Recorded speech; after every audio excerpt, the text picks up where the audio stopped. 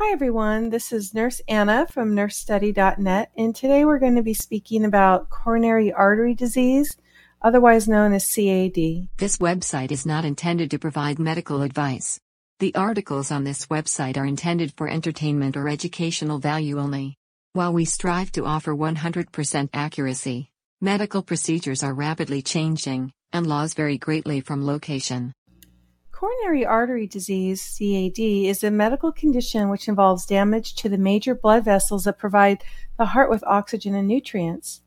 CAD is usually caused by cholesterol deposits called plaques that cause inflammation and narrowing of the coronary arteries. The buildup of plaque on the arterial walls narrow the coronary arteries, thereby decreasing the blood flow to the heart. When one of the arteries is completely blocked, the person is most likely to experience a heart attack. The classic sign of CAD is chest pain called angina. Angina, which is pain or discomfort located in the middle or left side of the chest. The patient will describe a CAD angina as tight, crushing, or heavy. The patient may also verbalize like it feels like someone is standing on their chest, or that there is a feeling of pressure. This may be triggered by emotional or physical stress.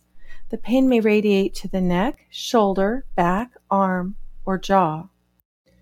Other signs and symptoms would be shortness of breath, tachycardia, hypertension, tachypnea, palpitation, nausea, especially in women, dizziness, sweating, and restlessness. Coronary artery disease starts when there is an injury or damage to the inner layer of the coronary arteries. Cholesterol-containing deposits, or plaques, clump at the site of damage. The medical term for plaque buildup is atherosclerosis. When there is a rupture or break in the plaque, platelets arrive at the injury site in an attempt to repair that part of the artery. The clump of platelets, called thrombus, may block the artery, causing an obstruction of blood flow. This eventually results in a myocardial infarction, MI, also known as a heart attack. There are several risk factors that may promote the buildup of plaque in the coronary artery. These include smoking, high blood pressure or hypertension, high cholesterol diet, sedentary lifestyle, diabetes, or insulin resistance. Now we're going to discuss some complications that can arise from CAD. One of them is arrhythmias. Abnormal heart rhythms, such as atrial fibrillation, may result from a decreased blood supply in the heart. Irregular heartbeats may result in the formation of more blood clots. These thrombi can travel to other parts of the body and become embolus or emboli. When the embolus reaches the brain, the patient may suffer a stroke. Another complication could be a myocardial infarction, heart attack, or acute coronary syndrome, otherwise known as ACS. Total blockage of the coronary artery may result in the lack of blood flow to the cardiac muscle. Complication could be heart failure. Since the coronary arteries supply the heart with oxygen, the nutrient-rich blood, blockage in them may weaken the heart. This eventually leads to failure of the heart to supply blood to the rest of the body tissues. Now we'll move on to diagnostics. First thing would be blood tests, maybe a total lipid profile, fasting for 10 to 12 hours, and lipoprotein blood tests, non-fasting, to determine the risk for CAD. We'd also be looking at ECG and an echocardiogram to utilize sound waves to create images of the heart. Other diagnostics would include an exercise stress test, and this is the use of an EKG or ECG while the patient is on a treadmill or a stationary bike. This may also be used with an echo. Nuclear stress test is a more advanced version where a tracer is injected into the bloodstream for the cameras to create images. You could also see maybe having a cardiac catheterization, an angiogram, and even a cardiac CT scan. Now we're going to move on to treatments for CAD. First one being medications. The following drugs may be used to treat coronary artery disease as well as the accompanying chest pain, also called angina. Blood thinning agents such as aspirin will reduce the ability of the blood to clot so that the blood flows easier through these narrowed arteries. Nitrates to relax the blood vessels. Anti-cholesterol drugs, also known as statins, to reduce the deposits on the arterial walls. Other medications would include beta blockers, and these would decrease the cardiac demand for oxygen by means of lowering the heart rate and blood pressure. Also, calcium channel blockers. These are used in combination with beta blockers. Other treatments would include surgery.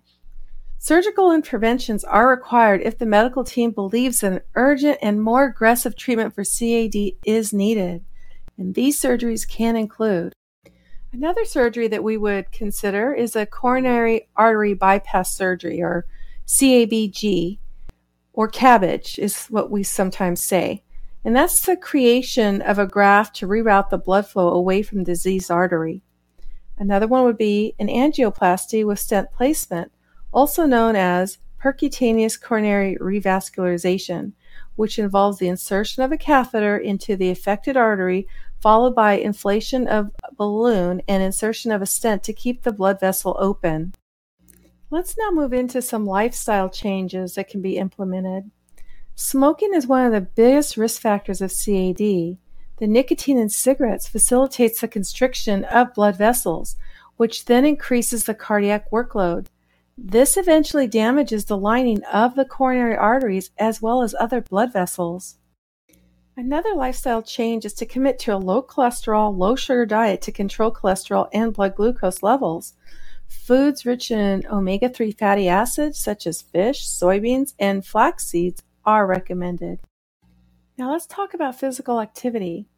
Increasing physical activity by doing at least 150 minutes per week, or about 20 minutes a day, of moderate aerobic exercise will help promote an active lifestyle.